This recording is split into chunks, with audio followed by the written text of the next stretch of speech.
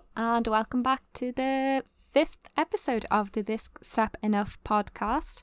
We are looking at Matthew chapter 2 today, going through the visit of the wise men, the flight to Egypt and the return to Nazareth. So, thank you so much for tuning in. As always, I am so glad to have you. We're currently working through Matthew's Gospel and just doing a Bible study, reading it together and then seeing how incredible it is and how we can maybe apply some of the themes to our own lives. I will start by reading Matthew chapter 2 verses 1 to 12. So, I'm reading from the ESV version, but feel free to follow along in whichever version you prefer to read from. So now, after Jesus was born in Bethlehem of Judea, in the days of Herod the king, behold, wise men from the east came to Jerusalem, saying, "Where is he who has been born King of the Jews? For we saw his star when it rose, and have come to worship him." When Herod the king heard this, he was troubled, and all Jerusalem with him. And assembling all the chief priests and scribes of the people, he inquired of them where the Christ was to be born. They told him, "In Bethlehem of Judea, for so it is written by the prophet, And you, O Bethlehem, in the land of Judah, are by no means least among the rulers of Judah.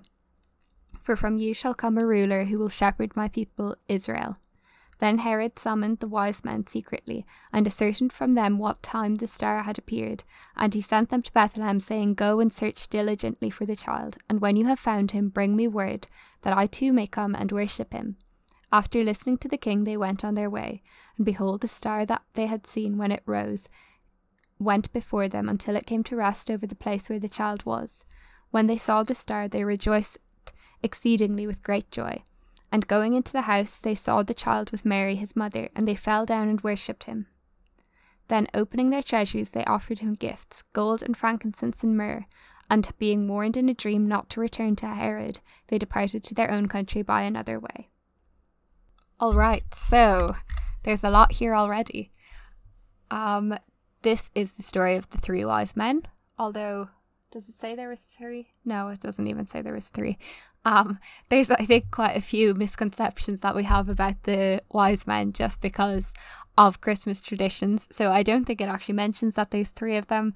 They also probably weren't at the stable. They didn't really arrive the night of Jesus's birth. And it says there in verse 11 that they came to the house. So probably Mary and Joseph were staying with family at this stage, or even in a rented house.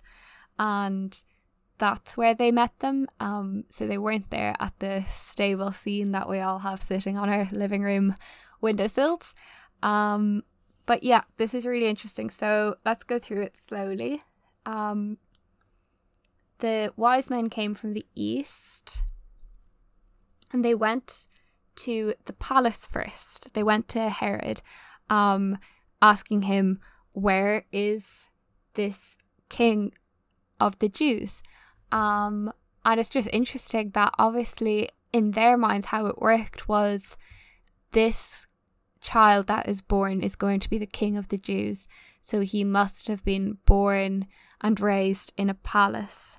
It just kind of reinforces what we were talking about last time about this expectation of the Messiah, the expectation of an earthly king who would rule in the way that we understand kings to be ruling, and in a way that we understand power and authority to be.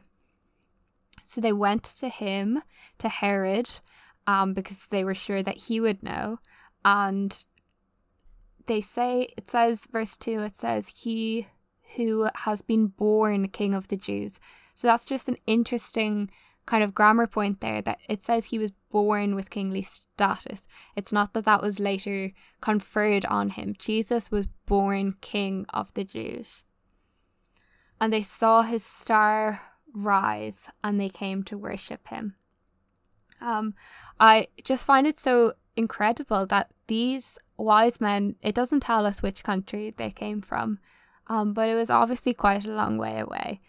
and they were not Jews themselves, they were Gentiles, and they come to worship Jesus. So this is just the first instance of Gentiles coming to worship Jesus, and it's so exciting. Like, what an incredible first go. You know, these are people who've trekked for ages.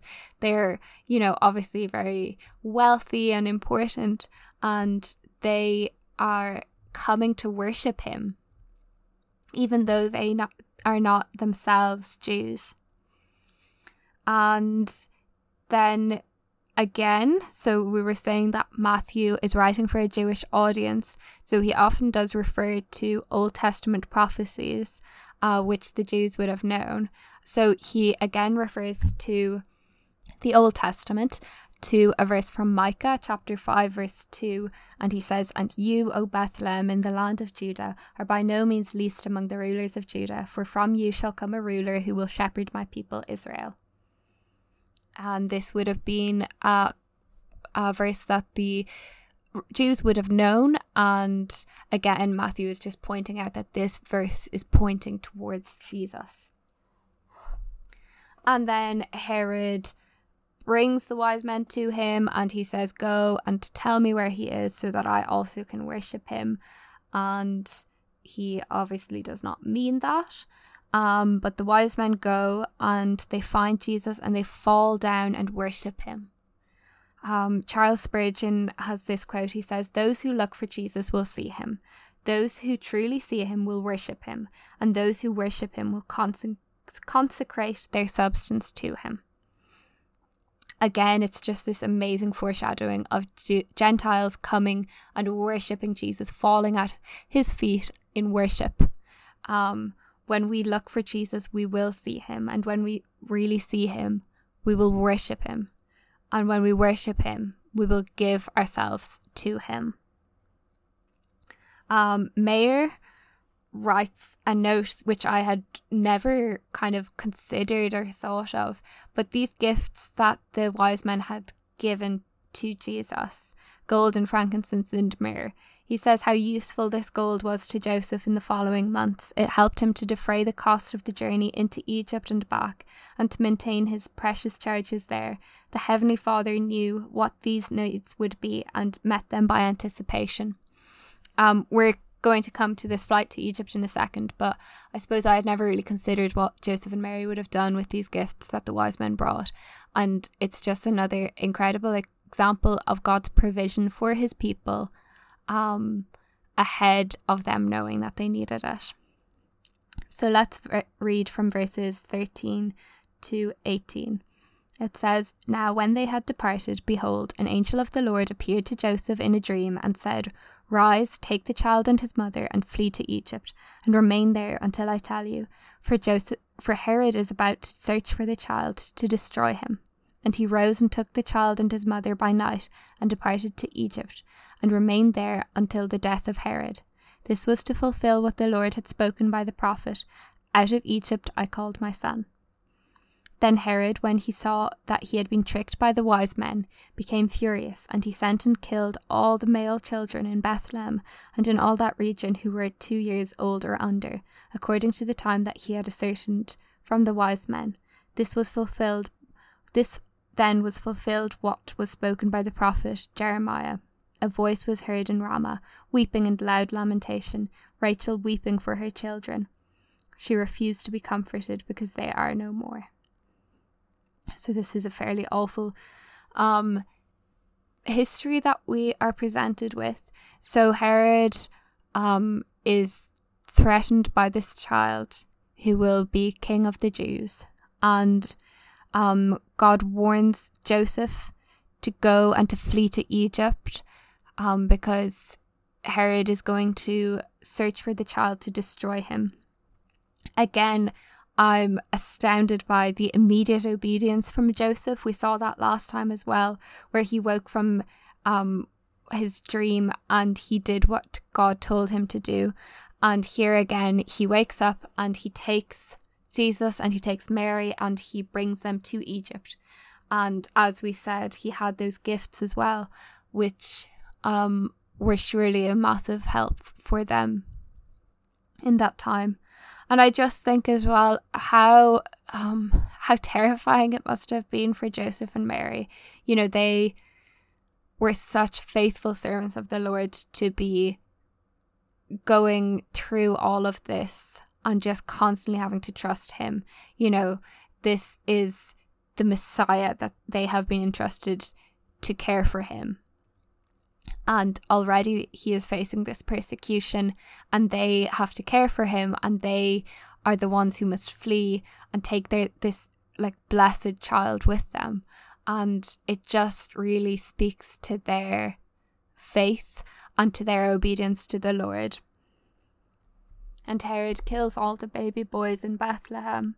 And again, there's this reference to an Old Testament prophecy, and Matthew brings that in, this weeping and loud lamentation for all these baby boys that had been killed. And finally, let's read from verses 19 to 23. But when Herod died, behold, an angel of the Lord appeared in a dream to Joseph in Egypt, saying, Rise, take the child and his mother, and go to the land of Israel, for those who sought the child's life are dead. And he rose and took the child and his mother, and went to the land of Israel. But when he heard that Archelaus was reigning over Judea in place of his father Herod, he was afraid to go there, and being warned in a dream, he withdrew to the district of Galilee. And he went and lived in a city called Nazareth, so that what was spoken by the prophets might be fulfilled, that he would be called a Nazarene. So a few things here. Again, we see Joseph's obedience and yielding to God's guidance. He again has this dream where he is commanded to go now, and again he listens.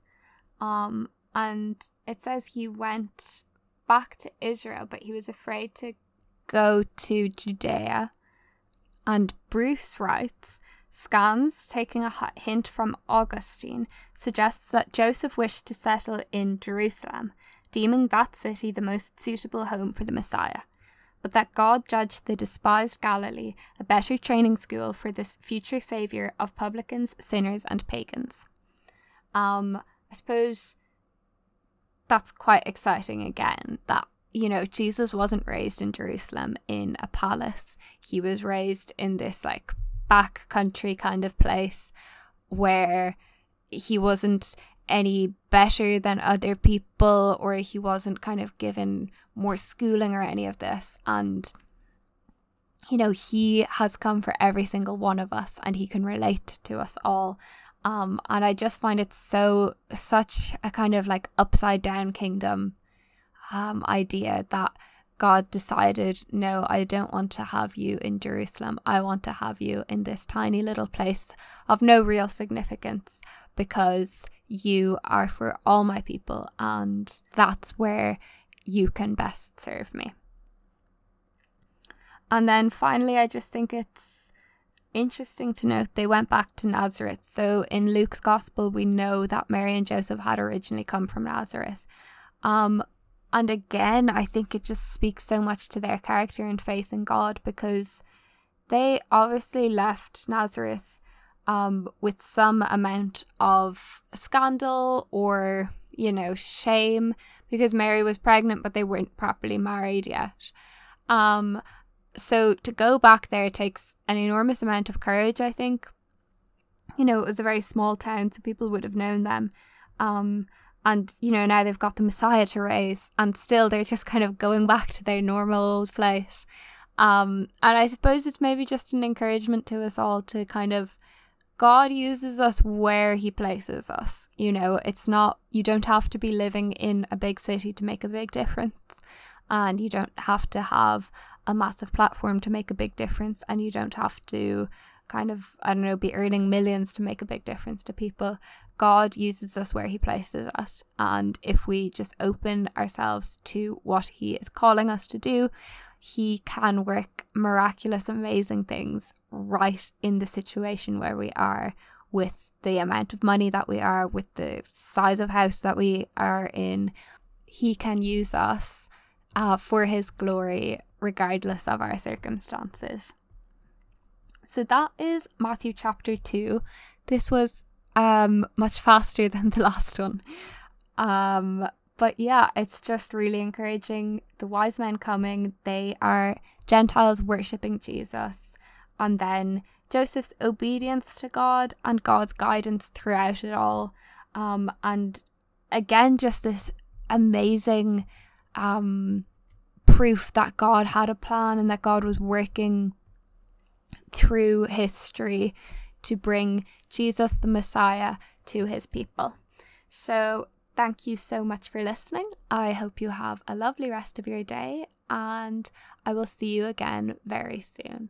Bye-bye.